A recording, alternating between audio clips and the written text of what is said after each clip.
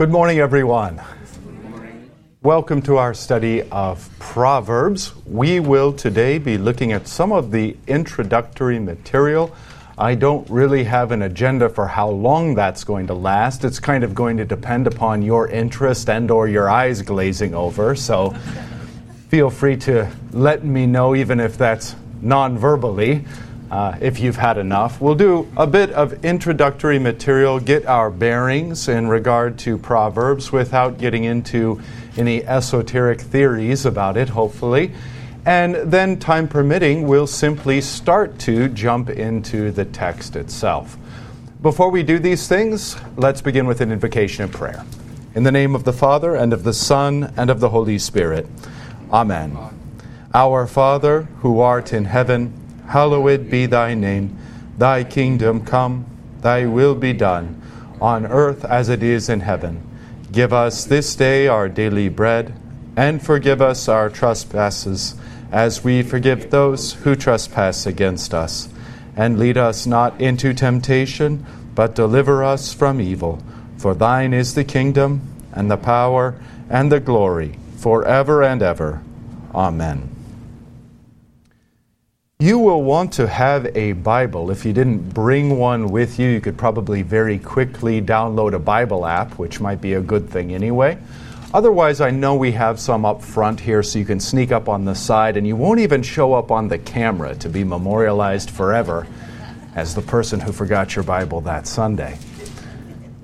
As you all know, I highly recommend the Lutheran Study Bible. I checked the prices this morning, and one of these can be procured for anywhere from a half to one full tank of gas. When you put it that way, we should all have several. But the other thing is, and I tell the young people this frequently, especially those who are single and looking to be married, when you carry one of these around, it's plus 10 points attractiveness. Instantly become more attractive. And so, of course, that increases if you also carry in your other arm, or, both together is fine. If you want to flex a little, I understand. But if you carry around the Book of Concord as well, then you've got both. So I can't highly commend enough the Lutheran Study Bible. It's a world-class Bible. It's a world-class resource. Is it perfect? No. Do I agree with every single footnote? No. But when are we ever going to achieve that, save for our Lord Jesus himself teaching us in the new heavens and the new earth? Until then, this is as good as we have. If you do have a Lutheran Study Bible, turn to page 995. That's going to take us to the introductory material listed here by the editors in regard to the book of Proverbs. If you don't have it, just open up to Proverbs, and you'll have to listen in as best you can. I often at the beginning of these studies like to share with you any resources or primary resources I'm using in terms of commentaries and materials that are outside of the Scriptures. And the main one that I'm using is, again, from our Concordia commentary series, just world-class commentaries. But you really want to be into it if you're going to fork out the money for this. And a lot of it's original language stuff, and it's quite technical and complex. But I do like to recommend this for those of you who do want to dig more deeply. This is by Andrew Steinman, a professor at our St. Louis Seminary. He'll be leading us along and adding his voice, so to speak, as we study here collectively and together. If you look at page 995, the timeline provided at the top, you will see on the left-hand side 1009 BC to 970 BC. This is the reign of David, basically a 40-year reign. And it's a nice benchmark, too, in terms of just getting a real general biblical chronology in mind. David is one of the easiest to remember. Because if you're like me, the Old Testament's constantly blurring together. But if you just kind of pin David at 1,000, you're about right. Okay? So 1,000 years later comes Christ. And of course, with David pinned at 1,000 then, you know something about the era of the kings, because David was which of the three kings? First, second, or third chronologically? Second, yeah. So you know that Saul preceded David, and then of course Solomon, who we're going to be looking at here, the author of most of Proverbs. And so then you know something about the United Kingdom and the kings. You know what came before that, before Israel requested a king. And did God and the other prophets see that as a good idea when they wanted a king, when they wanted to be just like other nations? No. And it didn't go very well. So we know that prior to that were the judges. So then you can think of the judges in Scripture. And of course the judges are ruling over Israel, the promised land. And how did they come about the promised land? Via the conquest of Joshua. And how could they even get to the promised land? Well, they had to come out of Egypt. And now you're at Moses. And see how you can just kind of back your way into a nice biblical chronology just by remembering that David is around the year 1000. And then moving forward, too, you can think of David as being the second of the three kings under the United Kingdom. And then after Solomon, that kingdom divides in two. And so you have the northern kingdom and the southern kingdom. And if you ever have a quiz during the divided kingdom, was this king, doesn't matter if he was in the north or the south, was this king good or bad? You have a statistically wonderful chance if you just say bad.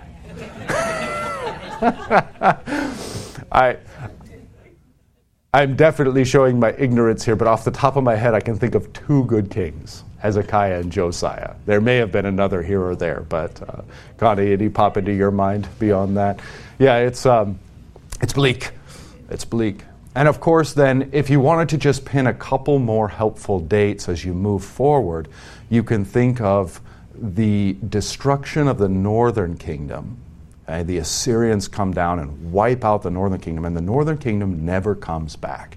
That's typically dated at 722. So you're fast forwarding about 300 years from David. And then the southern kingdom, Judah, gets captured by the Babylonians, the temple destroyed. That's the end of Solomon's temple, as we'll talk about maybe in a minute here. Part of what Solomon got to do was build the temple of the Lord. His temple is destroyed, and if you place a date on that, it's usually dated at either 587 or 586 BC. And so now we're roughly 500 to 600 years out from the coming of Christ. So from the time of David forward, then, you can think of the prophets in the Scriptures, the major prophets, like Isaiah, Jeremiah, for example. And you can think of the minor prophets, Joel, Amos, Zechariah. Why are they all prophesying?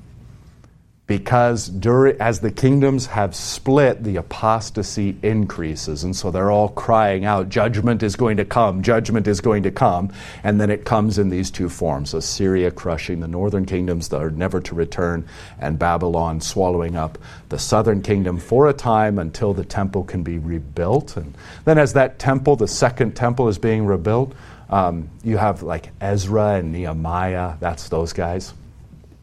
And then you've got the intertestamental period, roughly 400 years, where there's nothing going on, at least in terms of the canon. There's actually lots going on. It's a rich history, and the promised land, as it were, changes hands under many different pagan rulerships and dynasties. But that's what all precedes then the coming of Jesus. And it's that second temple that Herod is so interested in adorning and causing to flourish so that he can present himself to everyone as a wonderful, faithful Jewish guy, which of course he isn't. Right? So that gives us a little bit of a backdrop. And again, I'm sorry to go off on this wild tangent, but wrapping your mind around a real basic biblical chronology isn't as hard as it might seem. And one of, if not the key linchpin that you can use to do this, is David's dating right at 1000 BC. So returning to that timeline then, immediately after the reign of David, of course, is the reign of Solomon. Solomon is the progeny of David and Bathsheba. Of course, the illicit child of David and Bathsheba is taken as an act of judgment and punishment, although you have to wonder for the child if it wasn't an act of mercy to be swept up into heaven and saved from all the nonsense that was quick to come in the royal life and in the life of Israel. But of course then David went on to marry, and that union then with Bathsheba results in Solomon being born. So Solomon reigns, the dating there at the timeline, the top of the page, is 970 to 931 BC. And again, what do you roughly see? Roughly see a 40-year reign. So we see those recurrent 40s there. Rehoboam is next. Now, he is Solomon's son, and very interesting because as Solomon writes the Proverbs, we're going to see right off the bat that one of the major motifs is a father speaking to his son. We can think of that in a number of different ways, but personally for Solomon, no doubt this was part of his reflection, writing these things to Rehoboam. Do you recall, was Rehoboam very wise? No. He probably should have spent a little more time paying attention to the Proverbs and a little less time paying attention to his friends, because his friends definitely misled him. So Rehoboam becomes king, and this quickly leads to the division of Israel. And that's the next notch over. Again, look at the dating. 972, Rehoboam is born, and roughly 40 years later, Israel is divided under Rehoboam. Okay, and then we go a big gap here. And why is going to become more clear because Proverbs is one of two books, if you will, and I'm using that term pretty loosely, where the book itself identifies multiple authors. And so Proverbs is one, Psalms would be the other. And so within Proverbs, we're going to see parts that are attributed to, and we'll go through this maybe in some detail. This is where I'm going to watch for your eyes glazing over, though. We're going to see parts that Solomon himself wrote down, and then other things that appear to have come from other documents that then Hezekiah and friends go, hey, we found these things from Solomon. They're really smart. We should attach them to Proverbs. And so they're written, in a sense, they're written by or authored by Solomon. He's the origin, but they're put in by Hezekiah and friends. Okay? So that's why the reign of Hezekiah that is mentioned, you think, what on earth does that have anything to do with anything? Because if Solomon, reigned from 970 to 931, that's when he's penning Proverbs. So why do we need to go, roughly these 200 years into the future? And that's precisely because Hezekiah, in all likelihood, is responsible for including even more of Solomon's Proverbs into the original writing. But in your study Bible, if you drop over to that right-hand column, you'll see the overview, and you'll see the authors listed. It, in fact, is more than just Solomon. You've got these other figures, Agur, Lemuel, and Lemuel's mother, and then an unnamed wise man. Unnamed wise men, plural, excuse me. And these all seem to be authors of various sections. This is a place where if you want to go get your PhD in some sort of Old Testament field, you can go set forward your theory of which part was written by who. And there with the dating on the right-hand column, you can see it's left very simple here out of necessity. 10th century BC for most of the book, late 8th or early 7th for some parts. And we can see the authorship on page 997, which maybe we'll do here in a minute, and then I'll supplement with some of the things from Steinman's commentary if I feel like it will add some clarification. All right, let's simply look at the reading of Proverbs and the central theme. And I'll read this pretty quickly for you, but I do think it's valuable. It's a little artistic. That's how the editors begin. Clinking bits of silver, shouting merchants, and bleating herds distract a young man as he passes through the streets of Jerusalem. He pauses to wonder at the piles of goods on display, bartered wildly by shoppers and shopkeepers. At the corner, he catches a whiff of myrrh and cinnamon from where a sultry woman caresses the doorframe of her house. She winks and smiles. From the city gate, the young man hears the voice of one calling. The Lord gives wisdom. From his mouth come knowledge and understanding. Above the clamor of Jerusalem's streets, King Solomon could see and reflect on the temptations of his subjects, temptations to which he himself succumbed. He saw clearly the need for instruction, for wisdom that parents could pass on to their children and teachers could share with their students. The book of Proverbs is the result of Solomon's God-given wisdom, experience, and concern. And there you can see a reference to 1 Kings 3. The historical data we have on Solomon, of course, comes mostly from 1 Kings and 2 Chronicles. And in these texts, if you'll reflect, we learn much about Solomon, much about his wisdom and prowess. But you recall the origin of that wisdom. The Lord had said to him, ask for whatever you wish and I will grant it. And Solomon prayed for, specifically, if you were to get most narrow or detailed, he prayed for a hearing heart. A hearing heart. And that's roughly translated as wisdom. But I think the nuance there is important. Why does he pray for a hearing heart? Because the nature of wisdom shares this with all other things, that it has its origin in God and only comes to man as a gift of God. So one can't be independently wise.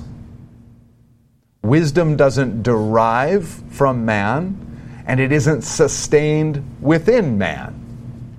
Rather, wisdom derives from God, is given to man, and is sustained within man by God. So a hearing heart, being identical to wisdom, is to constantly be hearing God's word and making right judgment in according to that word. Does that make sense? So already, if we're paying attention, we've got a technical definition of wisdom going along here. Because if you just went out into the street and asked somebody, hey, what is wisdom?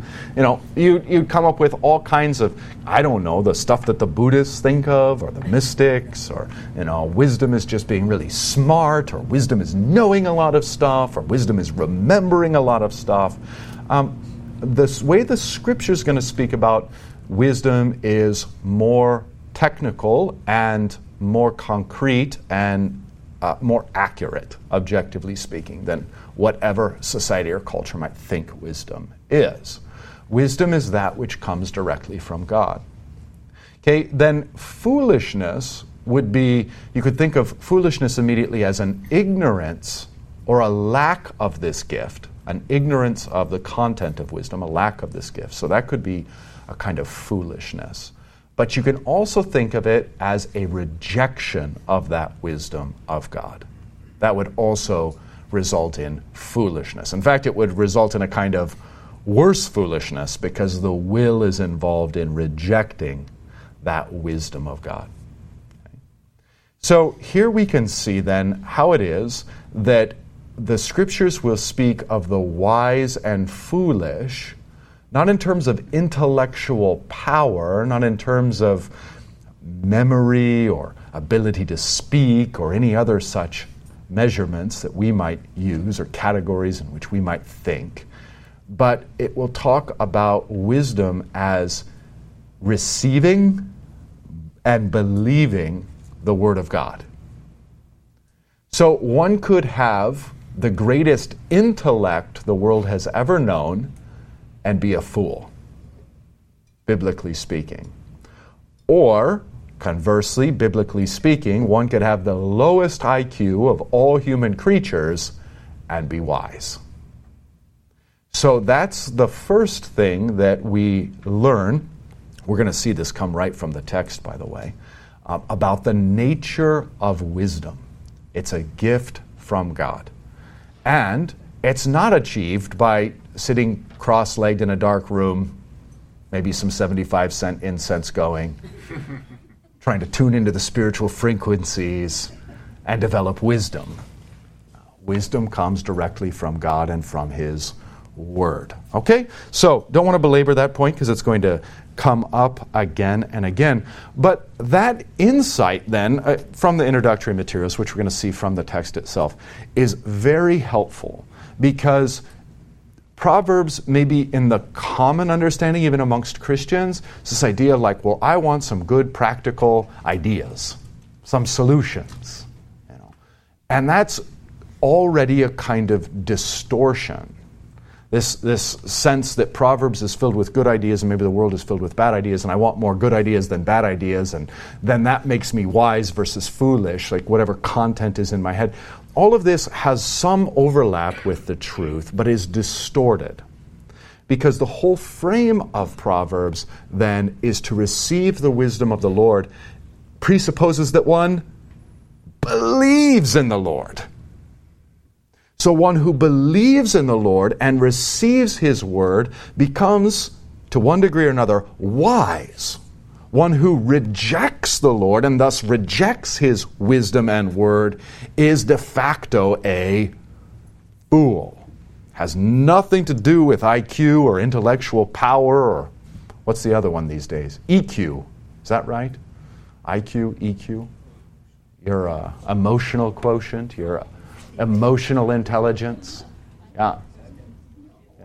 So I think that this helps clarify then, and it puts Proverbs in, and it should put Proverbs in, a familiar frame. Because the frame to us is going to be the wise is the saint of God, and the foolish is the unbeliever. Now, as a believer in God, and of course the triune God, the one true God, one can be wise and ever more wise.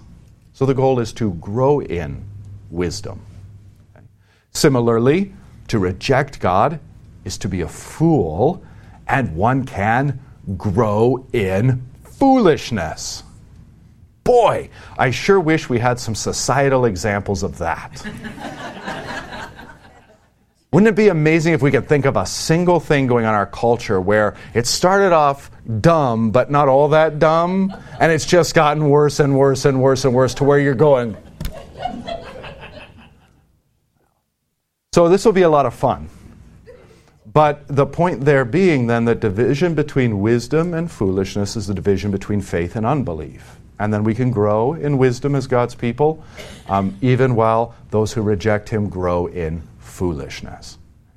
And we will be able to identify those parts of our sinful nature that have rendered us in one way, shape, or form foolish, and we can be enlightened by that wisdom of God and repent in the real sense of having a change of mind, a change of perception that then leads to a change in behavior. Okay. We'll talk more about that as we progress along. Okay, so the book of Proverbs is the result of Solomon's God-given wisdom, experience, and concern that then he is passing on to God's faithful people. So, down to the central theme, Proverbs emphasizes the central theme of Israelite wisdom. Quote, "The fear of the Lord is the beginning of knowledge." And that is right out of chapter 1, verse 7.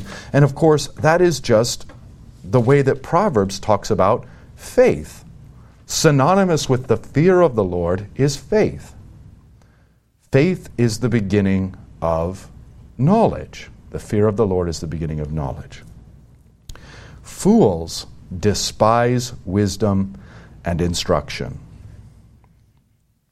And we find a root in that second clause as well. Again, this is from chapter 1, verse 7.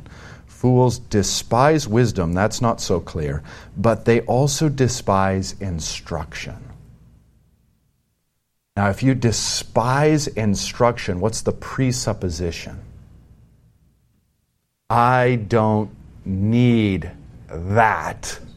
I already have it. I'm self-sufficient here. I don't need anything from you. So then, we can see here two different ways in which human beings are. Right? And we can broadly stereotype these into believer, unbeliever, even though we recognize there's complexity involved on account of our flesh as believers. But the believer is open to instruction. Why? Because we all realize we can't, any more than we can save ourselves, we can't. Can we come to knowledge or wisdom or understanding? We can't. So we are ever open to instruction from the Lord. But one who has rejected the Lord believes himself to be self-sufficient. I know all there is to know, or at least enough. I know as much as anybody else knows. I've done the research, which usually means they've Google searched it and got on Wikipedia for about 20 minutes. But there's this closed off sense of no one, least of all God, is going to tell me anything. And that too then will give us a sense in which we can be open-minded in a proper way, always and ever open to God's instruction, humble, thinking even if I've got it right, I might not have it 100% right. Or even if I've got it right, I might have it right in a wrong way, etc.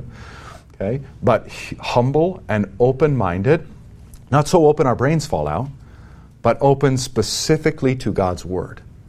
That's the key. And that there's an inherent humility. Whereas the fool who shuts himself off to that instruction and despises it falls into a solipsism, a spiritual solipsism, or the encurvatus in se, the Latin of the Reformers, the self curved in on itself, to where he then won't hear anything other than his own personal echo chamber, and then anyone else who already echoes his own thoughts. Gosh, I wish we had some different social media platforms where we might observe this happening in real time. But such a person's mind is, in an objective sense now, closed because they will not receive instruction from the Lord. Therefore, they become Lord of themselves, God, their own God, and they'll only let in what they already agree with. That's going to be the biblical definition of what we would call a closed mind. So you see how this is thesis and antithesis. There's always the mirror reflection between the wise one who fears the Lord and the foolish one who rejects the Lord. And we see that foundationally here in chapter 1, verse 7. The fear of the Lord is the beginning of knowledge. Fools despise wisdom and instruction. What else do we see from this short verse? We see that knowledge, wisdom, and instruction are here used synonymously. There will be places where some distinction is helpful, but there are many places like this verse where it's not particularly helpful. These aren't being used in technical ways. These are being used for the sake of a beautiful presentation. How bland would it be if you had the fear of the Lord is the beginning of knowledge, fools despise knowledge, and knowledge. So you've got a diversity there of speech, but the same fundamental concepts at play. Continuing with the editors, this thought appears throughout the book, and they give us a whole number of references there, especially in the portions contributed by Solomon. In the Proverbs that the men of Hezekiah collected, that's chapters 25 through 29. More on this in a minute. The fear of the Lord is not the central theme.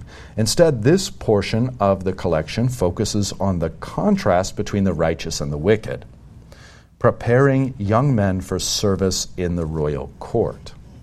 In Proverbs, wisdom is an attribute of God and of His people. God alone can give wisdom.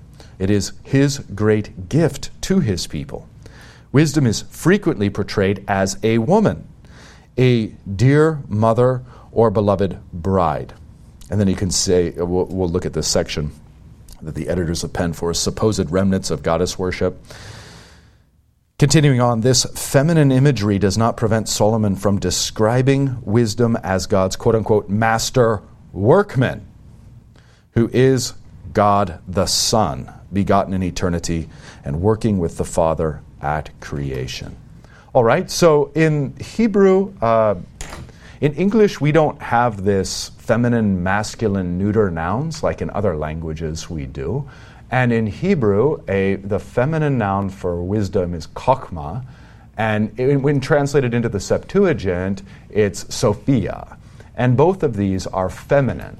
So from that, the author will play wisdom as feminine in many places, but also will play or use wisdom as masculine. We just saw a workman, for example. Okay? So let's not get hung up on feminine or masculine. That's not really the point. The author is going to employ these motifs in order to make his rhetorical point hit home, in order to make his argument make sense. So, for example, in the first 9 chapters, he's going to depict for us wisdom primarily in a feminine way, and at various points he's going to, and that's to attract who? His son to whom he's speaking. And then he's going to contrast this woman who is wisdom in body with the wisdom with the woman who is the antithesis to wisdom, the seductress that leads to foolishness. That was the part of the intro where there's this sultry woman caressing the door frame. She winks and smiles. So in chapters 1 through 9, we're going to see this theme recur a couple of times, where you've got the woman of God who he should be attracted to, and the seductress who's going to lead him away from God into death, who Solomon wants him to not be attracted to. Okay. But elsewhere in Scripture too, and we'll have opportunity to touch on this to some detail, St. Paul, for example, in 1 Corinthians, the early chapters, there's a beautiful treatment of wisdom there, but he specifically calls Christ the wisdom of God.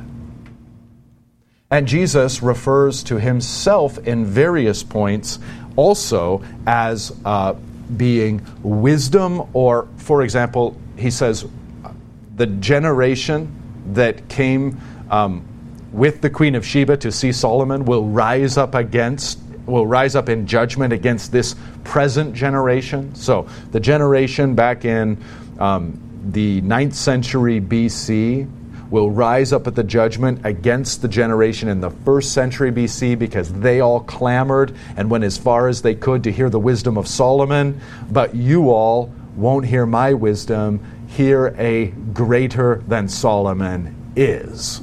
So Jesus describing himself as the wisest of all, even wiser than Solomon. Elsewhere, Jesus comments, wisdom is known by her children. Do you remember that proverbial statement? And it has a broader truth. I like to use it all the time. It's a cleaner way of saying I told you so. But Jesus applies this directly to himself. And so what then do we see? That wisdom has a Christological center. And this is even in something like, even though it's kind of hidden to us by way of translation, the prologue to John's Gospel, in the beginning was the Word, and the Word was with God and was God. That word is logos, that's the Greek, from which also the root we get logic or comprehension. So many commentators, and I'm kind of one of those, like to think, at least have that part of the semantic domain, that when the word becomes flesh, it's something closer to the meaning becomes flesh. We can get into some deep philosophy and theology on that point, but it's to say that without the meaning become flesh, there is no meaning. Boy, who else says that? Solomon, just in a different book. In fact, that's how he begins Ecclesiastes. Yeah. Vanity of vanities, all is vanity, or more directly, meaninglessness of meaninglessness, all is meaninglessness. And it's, if you don't have like that objective frame that is Christ, that is the meaning, the logic, the logos, the word, then everything is subjective and lost, fractured, fragmented, incoherent. There's nothing that coheres. It only coheres in he who is the meaning, you see? All right, so we won't go any deeper than that, even though I'd always love to. One of my favorite thoughts to have after a bourbon or two. All right, so what we want to see then at this point is we want to see that the revelation of God in Christ Jesus is the revelation of wisdom. He is wisdom himself, and he is wisdom embodied in human flesh. Now, with all that being said, there's also a content to that wisdom. And that's what's going to be unfolded here for us. Indeed, that's what's unfolded throughout all the scriptures, is the content of that wisdom of God. Okay, the content of who God is in Christ Jesus. And thus to be conformed into his image, to be conformed into his wisdom, is the project. Behold, I am making, present tense, all things new. That's the project we're all engaged in. We are all being made wise, made like Christ. Okay, so a little further then. That will be the last paragraph here on page 995. Though wisdom and righteousness stand together only in one proverb, 1031, the book equates wise people with the righteous. As a result, these proverbs are always more than practical advice on proper morals. And I think that that's the key.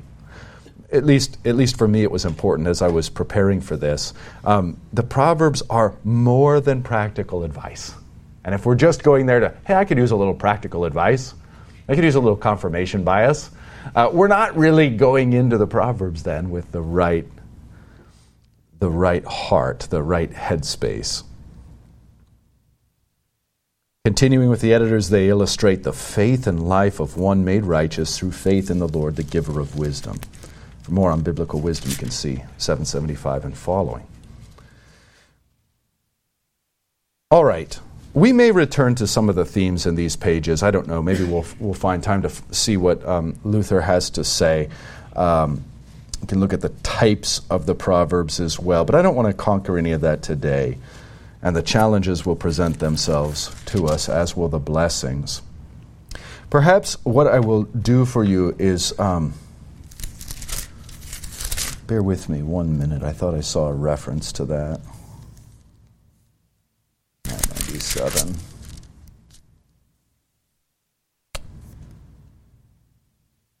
Yeah, that'd be the place to do it. So on page 997, under the heading Challenges for Readers. And again, if you don't have a study Bible, you should get one, but I'll try to make it clear anyway, so it's not laborious to you. So under the Challenges for Readers, that subheading, if you go down one to the third full paragraph, you're going to see authorship there in italics, authorship. Some critics regard attribution of authorship to Solomon as only honorary. They have proposed late dates for the writing of Proverbs after Israel returned from exile. However, according to the book itself, several authors wrote or compiled Proverbs from the 10th century to about the 7th century BC. Studies of the vocabulary, thought, and expression in the sections attributed to Solomon show great unity.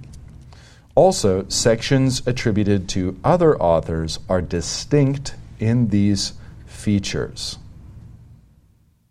These findings bear out what the book itself states about authorship, and that's the key. We as Lutherans aren't going to depart from what the book itself says. The dates and authorship proposed by critics stem from their mistrust of biblical history rather than the book's content.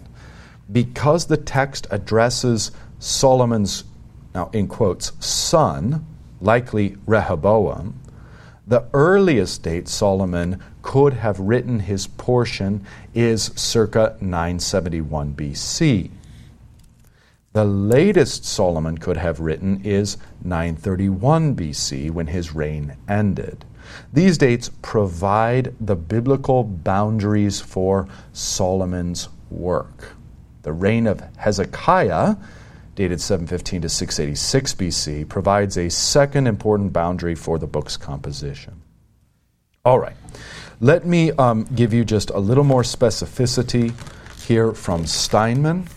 And if you want to jot this down, if you're a detailed-oriented person, great. If you don't, I'll make it quick here. All right.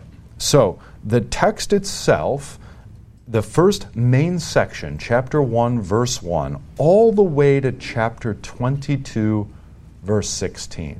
So 22 chapters, and the vast majority are written and compiled by Solomon himself. Okay? And that dating goes to 971 through 941 BC.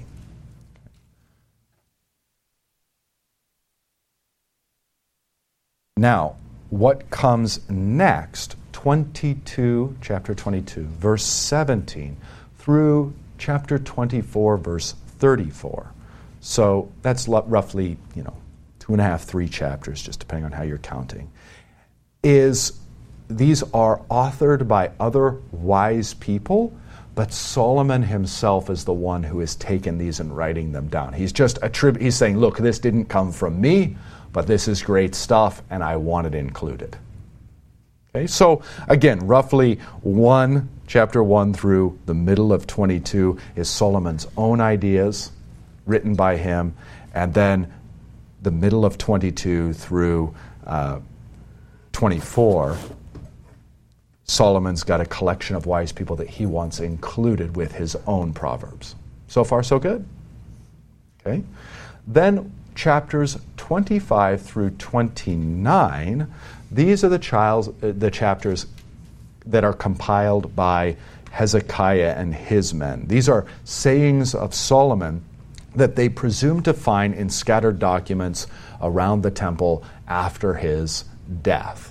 Okay. It's possible that some of these are oral and have been passed down and attributed to him, whatever. But the bottom line is they compile them. They say these are all of Solomon. They're compiled. They're included. That's chapters 25 through 29. All right. Chapter 30 is going to be written by a man named Agur, A-G-U-R, and that's attributed to him by the text itself.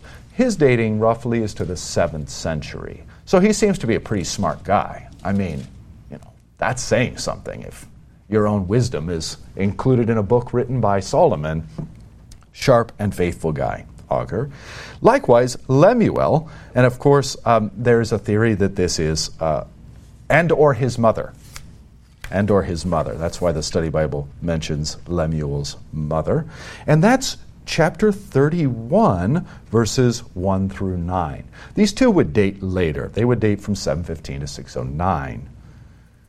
And then finally, chapter 31, 10 through 31, nobody knows for sure. It's an unknown author.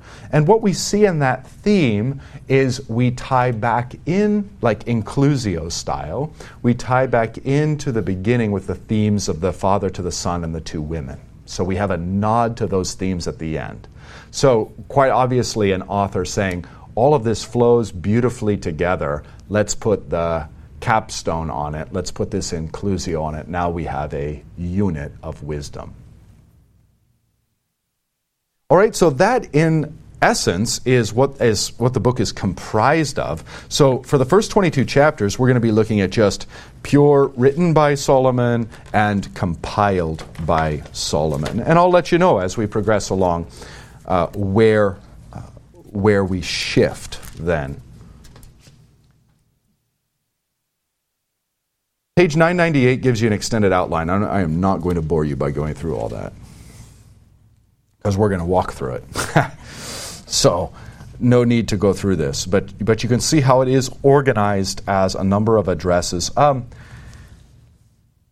Maybe what I'll do is let me pause and see if you have any questions or any comments on anything I've said heretofore. If there's anything, just pause and sip coffee. If there's anything burning, please. It seems that the world says the beginning of wisdom is, or rather, the beginning of foolishness is the fear of the Lord. It seems like in the culture, turns it on its head completely. We live in a time where that antithesis is extremely stark and seems to be becoming increasingly stark. It's easier for us. It's easier for us than in a place where this is subtle. In a culture, a time, place, culture where everything is ostensibly Christian, it's really hard to parse this out. So, in that sense, we should count our blessings to live in an increasingly foolish place that is defining itself over and against.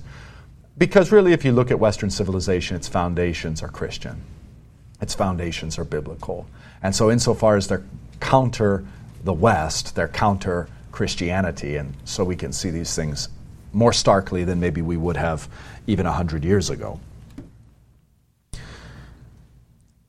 All right. Let me then just, since we have a couple minutes left, part with these major words in terms of theme. Again, what we're going to see is that just like all the texts of Scripture, this text is also going to be Christ-centered and gospel-focused if we have eyes to see. We're going to see His wisdom, Christ, and all the content of that wisdom coming as a gift from God to His people. Largely, the presupposition of Proverbs is that he's writing to God's people. He's writing to us as Christians by distant extension. Okay, so we're going to see a Christ-centered, gospel-rich text. Wisdom is the gift of God. Next, we are going to see faith. We're going to see faith, as we saw earlier, described as fear. But this relationship with God and this openness to Him, this humility before Him, that whatever He says we would first seek to believe and then come to understand, that's going to be foundational for growing in wisdom. One of my favorite Augustine quotes ever, I quote it all the time, where he says, just this thing, we must believe in order to understand. How do we commonly think of it? Exactly the opposite. I've got to understand this, and then if I understand it and it's palatable to me, well, then I guess I'll believe it. But it's incumbent upon you to prove it to me. And this is man enthroned on his own heart, sitting in judgment over God. So, crede ut intelligas, believe in order to understand. You have to receive the wisdom of God, and even if it strikes you as abject nonsense, you humble yourself and believe it, and lo and behold, you will come to understand it. Okay? That's not just Augustine's insight, but really, frankly, our Lord's and St. Paul's as well. So faith and sonship, humbling ourselves, humiliating ourselves in the technical sense, humbling ourselves to receive this wisdom from God is going to be thoroughgoing throughout the text. And then one other thing to keep in mind is the Proverbs. Sometimes we look at this like, okay, so if I get the Proverbs, I'm getting the instructions, and if I get the instructions and do the instructions, everything's going to get better. So these are pragmatic solutions to the problems I face. That may in fact be the case from time to time, but that's not what they're for. And in many cases, following the Proverbs it's likely to land you in more trouble. It's likely to make things harder for you. You're going to be going against the grain of yourself, the world, and the devil. Okay? So one thing to keep in mind as we read the Proverbs is God's not giving them hey, here's how to fix everything in your life and live your best life now. Which is frequently, if not in those stark of terms, how we look at the Proverbs, like, hey, I want this to make things better. The Proverbs aren't given for happiness, but for holiness. And so the way of wisdom is the way of holiness. In fact, what we see frequently is that the fool is short-sighted in specifically this way. He is only looking at how he can improve his lot in this life. That's it. All he can see is this life. And if it doesn't make sense in this life, it must be foolish. And thus he deludes and blinds himself to all the wisdom that says, hey, this life isn't anything. This life isn't even the first chapter. It's the preface. So the fool is the one who is short-sighted, cares only about this life and its happiness. The wise is the one who looks through this life into eternity with the wisdom of God.